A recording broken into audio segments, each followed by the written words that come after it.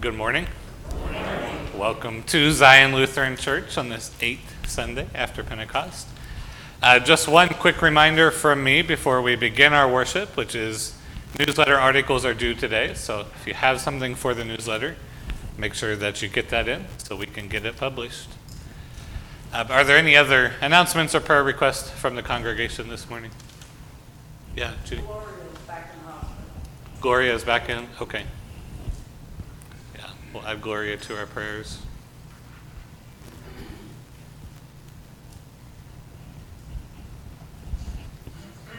Right. If there are no other announcements, I'll invite you to take the moment to prepare your hearts and your minds for worship as we listen to the prelude.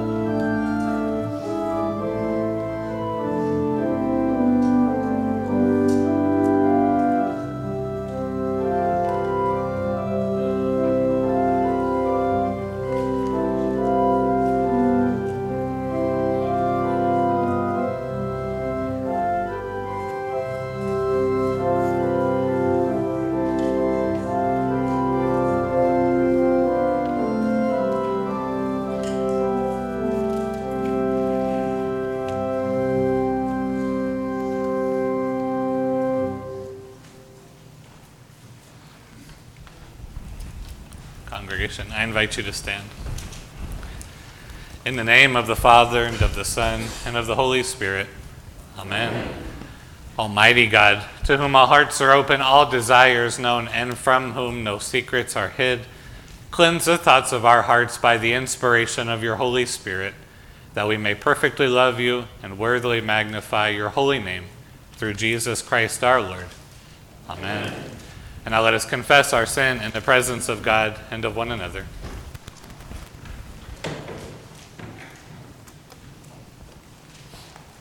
Most merciful God, we confess that we are captives to sin and cannot free ourselves.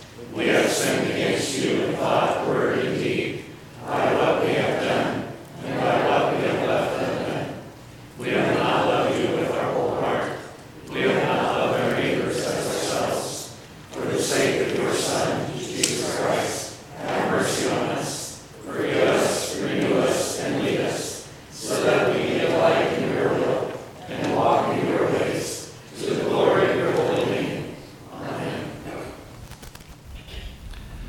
In the mercy of Almighty God, Jesus Christ was given to die for us, and for his sake God forgives us all our sins.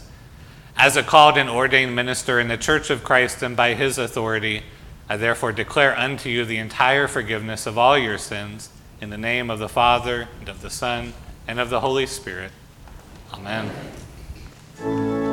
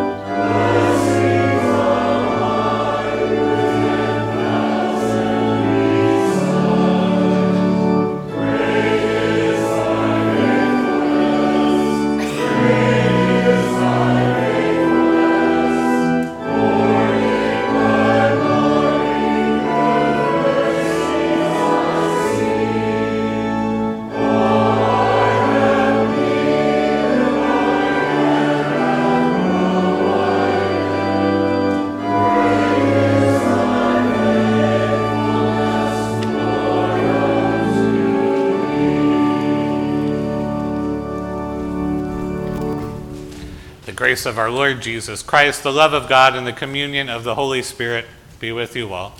And also with you. Kyrie eleison. Lord, have mercy. Christe eleison. Christ, have mercy. Kyrie eleison. Lord, have mercy.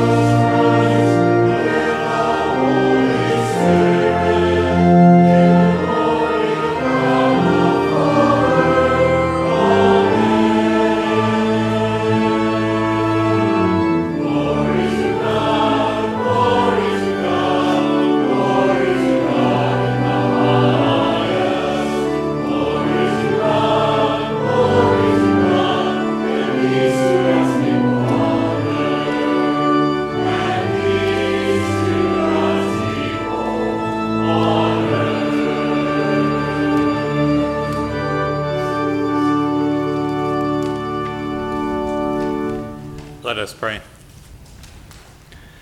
Faithful God, most merciful Judge, you care for your children with firmness and compassion. By your Spirit, nurture us who live in your kingdom, that we may be rooted in the way of your Son, Jesus Christ, our Savior and Lord. Amen. The first reading is from Isaiah. Thus says the Lord, the King of Israel, and his Redeemer, the Lord of hosts, I am the first and I am the last. Besides me there is no God. Who is like me? Let them proclaim it. Let them declare and set it forth before me. Who has announced from of old the things to come? Let them tell us what is yet to be. Do not fear or be afraid. Have I not told you from of old and declared it? You are my witnesses. Is there any God besides me? There is no other rock. I know not one. The word of the Lord. We'll read responsively from Psalm 86, verses 11 through 17. Teach me your way, O Lord, and I will walk in your truth. Give me an undivided heart to revere your name. I will thank you, O Lord, my God, with all my heart, and glorify your name forevermore. For great is your love toward me. You have delivered me from the pit of death.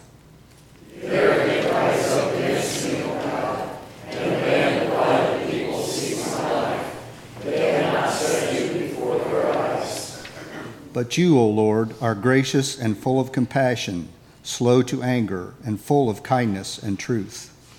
Turn to me and have mercy on me. Give your strength to your servant, and save the child of your handmaid. Show me a sign of your favor, so that those who hate me may see it and be put to shame, because you, Lord, have helped me and comforted me. Second reading is from Romans.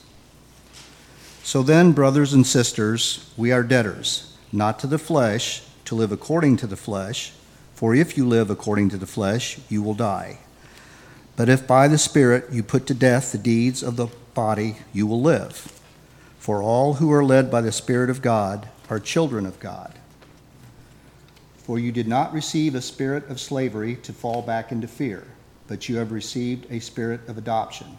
When we cry, Abba, Father, it is that very Spirit bearing witness with our spirit that we are children of God, and if children, then heirs, heirs of God and joint heirs with Christ, if in fact we suffer with him, so that we may also be glorified with him.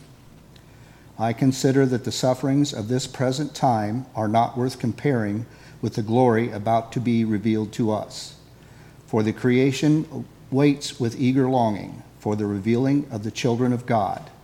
For the creation was subjected to futility, not of its own will, but by the will of the one who subjected it, in hope that the creation itself will be set free from its bondage to decay and will obtain the freedom of the glory of the children of God. We know that the whole creation has been groaning in labor pains until now, and not only the creation, but we ourselves, who have the first fruits of the Spirit, groan inwardly while we wait for adoption, the redemption of our bodies. For in hope we were saved. Now hope that is seen is not hope, for who hopes for what is seen? But if we hope for what we do not see, we wait for it with patience. The word of the Lord. Thanks be to God.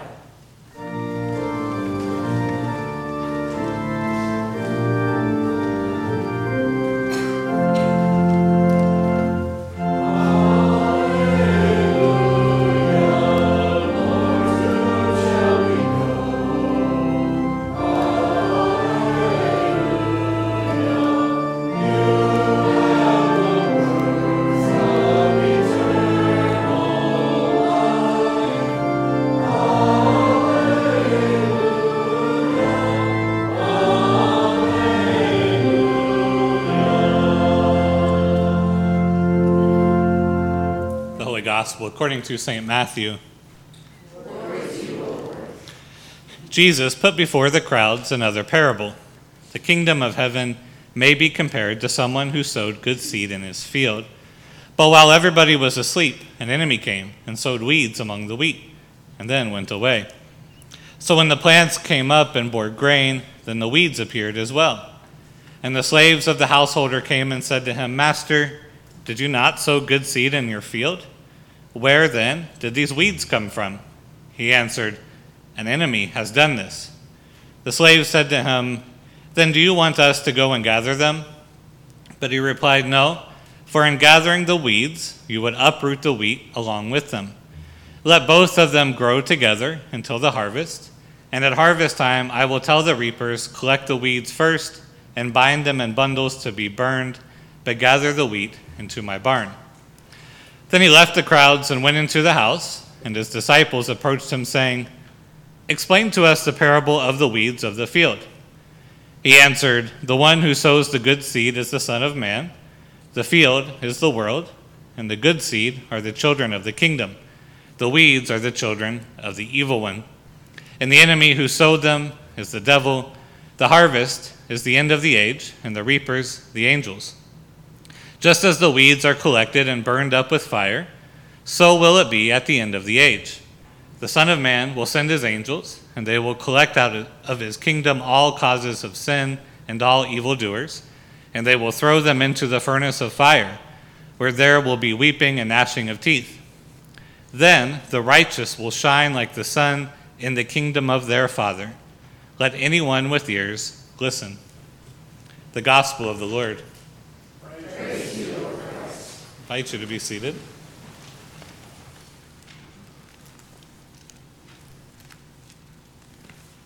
In the name of the Father, and of the Son, and of the Holy Spirit. Amen. So last Sunday, we heard one of the clearest and most important statements in all the New Testament, which was, "Therefore there is now no condemnation for those who are in Christ Jesus." No death sentence, no final judgment that is going to send you, Christian, to eternal damnation. No condemnation that will separate you from God's love, because Jesus has rescued you. He has given you his righteousness, so you are saved. So in continuing in Romans 8, the Apostle Paul begins to spell out what this means for who we are now. We know that in the future, there will be no death sentence for us. So, what is our life now? What's the goal of our life? What's the purpose of our life now? And what St. Paul will tell us is that because we have been adopted by God as his children and promised his inheritance, today we live in hope and not in fear. And thus the Christian life is learning to walk in this hope and not walking in fear. In many ways, our life as a Christian is like being a kid in the backseat of a car on a long road trip on vacation. I don't know if your kids were like this or if they asked this question, but I know it's a question we've heard our fair share of, which is, are we there yet? Are we there yet? Because as a child, you don't have a grown-up sense of time. So the drive to the beach on vacation takes 10 hours, but as a kid, well, what does 10 hours mean? And so after 45 minutes of your 10-hour journey, the child begins to ask, are we there yet? How much longer? And as frustrating as that is, the parents who are driving, kids ask this for two reasons, of course. First, out of anticipation, right? We want to be where we are going. We want to be at the beach or wherever we're going. Let's get there. It's going to be great. We're going to have fun. Are we there yet? And the other reason the question gets asked is because the car is uncomfortable. You need to stretch your legs. Driving on the interstate for hours on end is boring. It's not all that fun. So are we there yet so we can get out of this car? The Christian, throughout his or her life, is going to ask that same basic question over and over, are we there yet? And St. Paul puts it like this. He says, as Christians, we are heirs. We have an inheritance waiting for us, but our inheritance doesn't come fully to us until the life to come. And so we have the promise of this great inheritance. We have the final will and testament that is written in which we are heirs.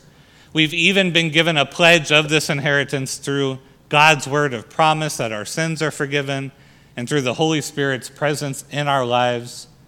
We know that there is a great inheritance waiting for us, but it's not yet fully available to us. The other illustration that Paul uses here in this chapter is that of childbirth. The world and its struggles, he says, are in labor pains. The labor pains, however, are not without purpose. They may feel like they last forever.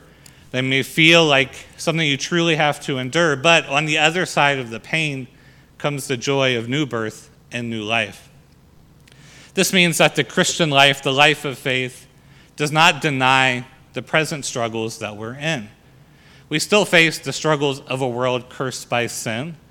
Like a child in the backseat of the car, we are uncomfortable in this world. As Christians, we're going to be uncomfortable. Our bodies are going to fail us. We will age.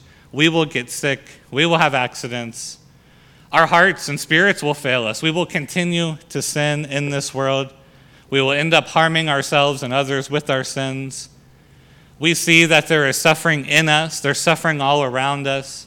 And all of that is very much real. But Paul says once we receive the full inheritance, all of those things are over. These are the labor pains that precede the new birth. This is the struggle of creation subjected to the curse of sin before it's redeemed and made new. And so as St. Paul writes so hopefully, the glory about to be revealed to us doesn't compare to the present sufferings. Our future in the Lord is greater than we can imagine. It's greater than our dreams because it's an inheritance which has no comparison. It's an inheritance that's far greater than money, land, titles, power. It's an inheritance of being perfect in God's presence. It's greater than we can understand in these mortal bodies. But what Paul wants to show us is that although we don't currently have the full inheritance bestowed to us, and although the day is coming when we will, we still currently share all things with Christ. We're not abandoned in these sufferings on our own. He says, look, you are adopted by God. That's what happened at your baptism. He put his name on you with all of that entails. And so just as an adopted child is given the same name as the parents and given the same legal status as a biological child, so we have been adopted by God. And we have been given the status as his children, which means that as baptized Christians, Christ has become our brother. As humans, we share a status with Christ as children of God, and so God shares all things with us through Christ. This means that in this life, Christ is sharing all with you. So St. Paul says, when we suffer in this life, we are co-sufferers with Christ. That is to say that God reveals himself to us in our suffering. Through the things that seem most far away from God, through the calamity, through persecution, through pain, illness, suffering, Christ becomes most real to us by faith. Because it's in these sufferings that the cross of Christ takes on its true power for us. We know that we do not suffer alone. Christ has suffered for us. He has suffered with us. He knows our suffering. And most importantly, Christ has taken the eternal pain of our suffering away from us. We do not suffer without hope.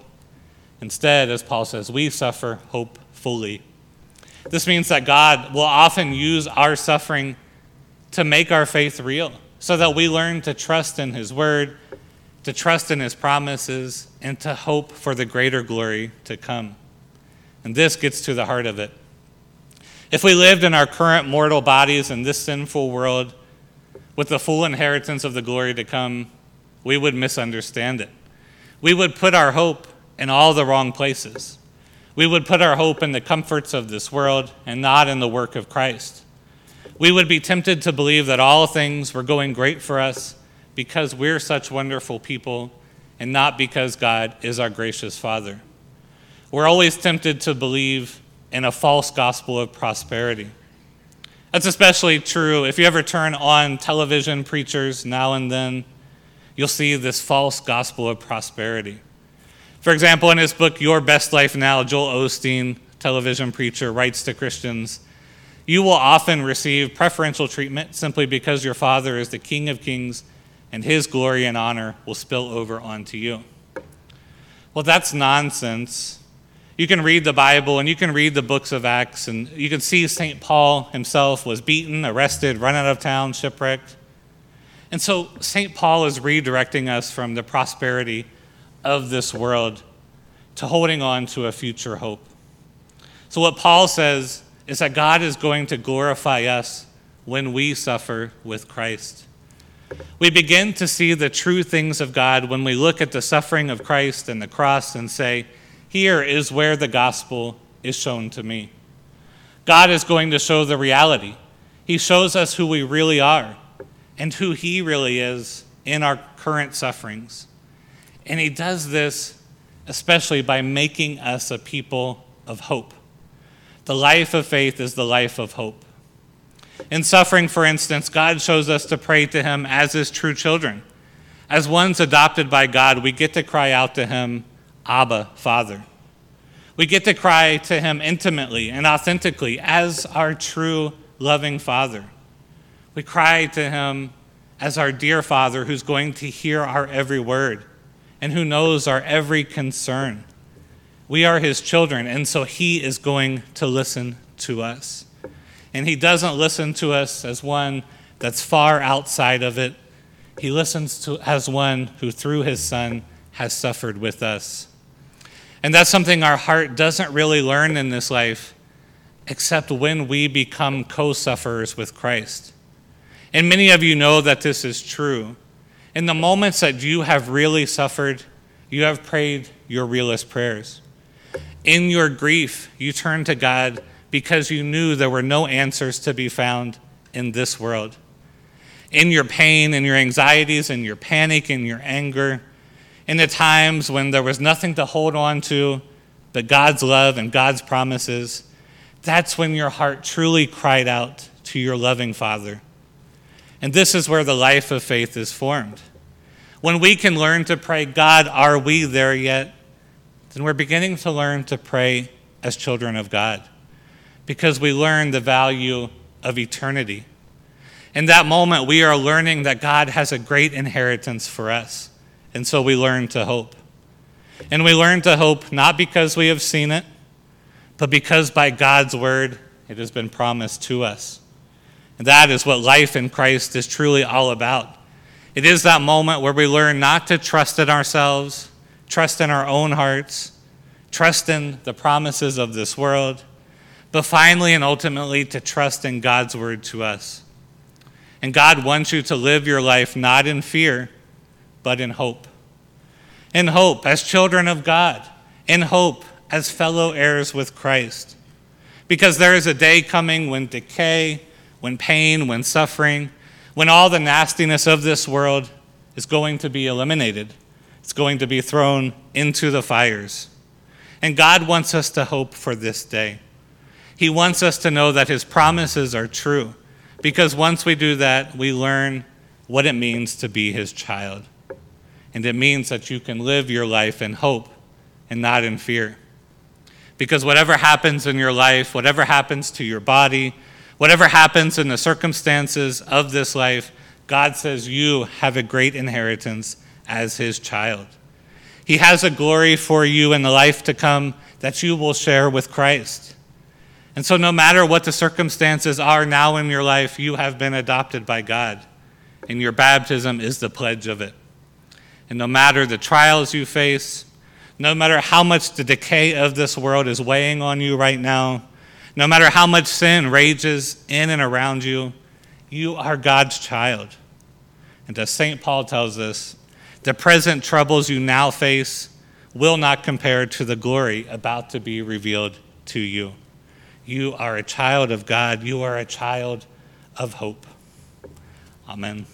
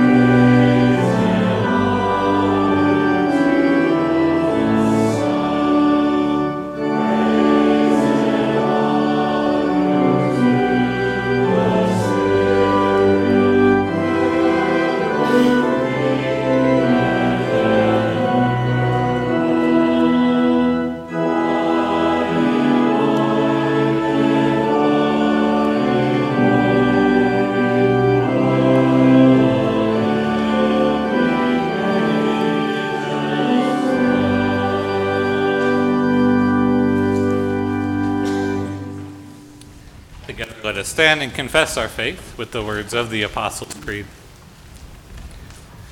I believe in God, the Father Almighty, creator of heaven and earth. I believe in Jesus Christ, God's only Son, our Lord, who was conceived by the Holy Spirit, born of the Virgin Mary, suffered under Pontius Pilate, was crucified, died, and was buried. He descended to the dead. On the third day he rose again. He ascended into heaven. He is seated at the right hand of the Father, and he will come to judge the living and the dead. I believe in the Holy Spirit, the Holy Catholic Church, the communion of saints, the forgiveness of sins, the resurrection of the body, and the life everlasting. Amen. Let us pray for the Church, the world, and for all who are in need. Redeemer and Lord of hosts, the future is in your hands, and so remove all fear from us, and keep us mindful that the sufferings of this present time are not worth comparing with the glory that is to be revealed to us. Lord, in your mercy. Lord of heaven and earth, we give thanks that your Son, Jesus Christ, died to redeem the world and restore creation. Until new life supplants the groanings of this age, lead us to steward your creation well, not in waste, but in wise and diligent use with thanksgiving. Lord, in your mercy. Heavenly Father, pour out your blessing on all pastors and the congregations which they serve. May your holy word spread by their faithful ministries, and may you build up this and every congregation with the proclamation of your gospel. Lord, in your mercy. We give you thanks for all who serve as instruments of your compassion, and those who care for the elderly at home, and those who work in retirement and nursing facilities. Grant that we may also serve as your hands, feet, and voices to give comfort and company to the lonely. Lord, in your mercy. Guide the leaders of all nations, and especially this nation, and especially Joseph, our president, and Richard Michael, our governor, that they would work for peace and justice in the face of conflict. By their efforts, protect the weak and defenseless. Lord, in your mercy. We commend to you, O Lord, all who endure any kind of trouble, especially Gloria, Charlie, Jane, Lynn, Carol, Eileen, Nancy, Jamie, Martha, Marilyn, Virgil, Tony, and Carolyn. Deliver them according to your will, and strengthen and preserve their faith, that they may rejoice that the sufferings of this time are not worth comparing with the glory that will be revealed. Lord, in your mercy. Lord God, you have called us according to your purpose. You cause all things to work together for our good. Keep us safe until that day when you gather us with the saints into your kingdom, which has no end. Through Jesus Christ, your Son, our Lord, who lives and reigns with you in the Holy Spirit, one God, now and forever. Amen. Now the peace of the Lord be with you always. And also with you.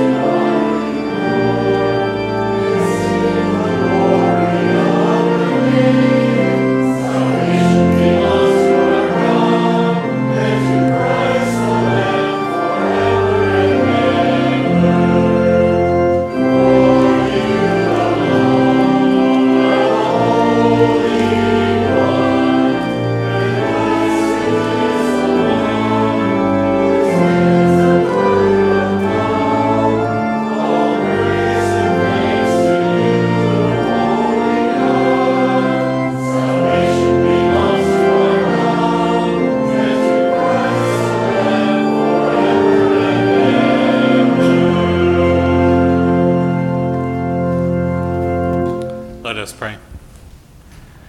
Praise and thanks to you, holy God, for by your word you made all things. You spoke light into darkness and called forth beauty from chaos and brought life into being. For your word of life, O God, we give you thanks and praise. By your word you called your people Israel to tell of your wonderful gifts, freedom from captivity, water on the desert journey, a pathway home from exile, wisdom for life with you. For your word of life, O God, we give you thanks and praise. Through Jesus, your word made flesh, you speak to us and call us to witness forgiveness through the cross, life to those entombed by death, the way of your self-giving love. For your word of life, O God, we give you thanks and praise. Send your spirit of truth, O God, rekindle your gifts within us. Renew our faith, increase our hope, and deepen our love for the sake of a world in need. Faithful to your word, O God, draw near to all who call on you. Through Jesus Christ, our Savior and Lord, to whom with you and the Holy Spirit be honor and glory forever. Amen. And now gathered by the Holy Spirit, let us pray as our Lord taught us. Our Father, who art in heaven, hallowed be thy name. Thy kingdom come, thy will be done, on earth as it is in heaven. Give us this day our daily bread, and forgive us our trespasses, as we forgive those who trespass against us. And lead us not into temptation, but deliver us from evil. For thine is the kingdom, and the power, and the glory, forever and ever. Amen. And now Almighty God, Father, Son, and Holy Spirit, bless you now and forever. Amen.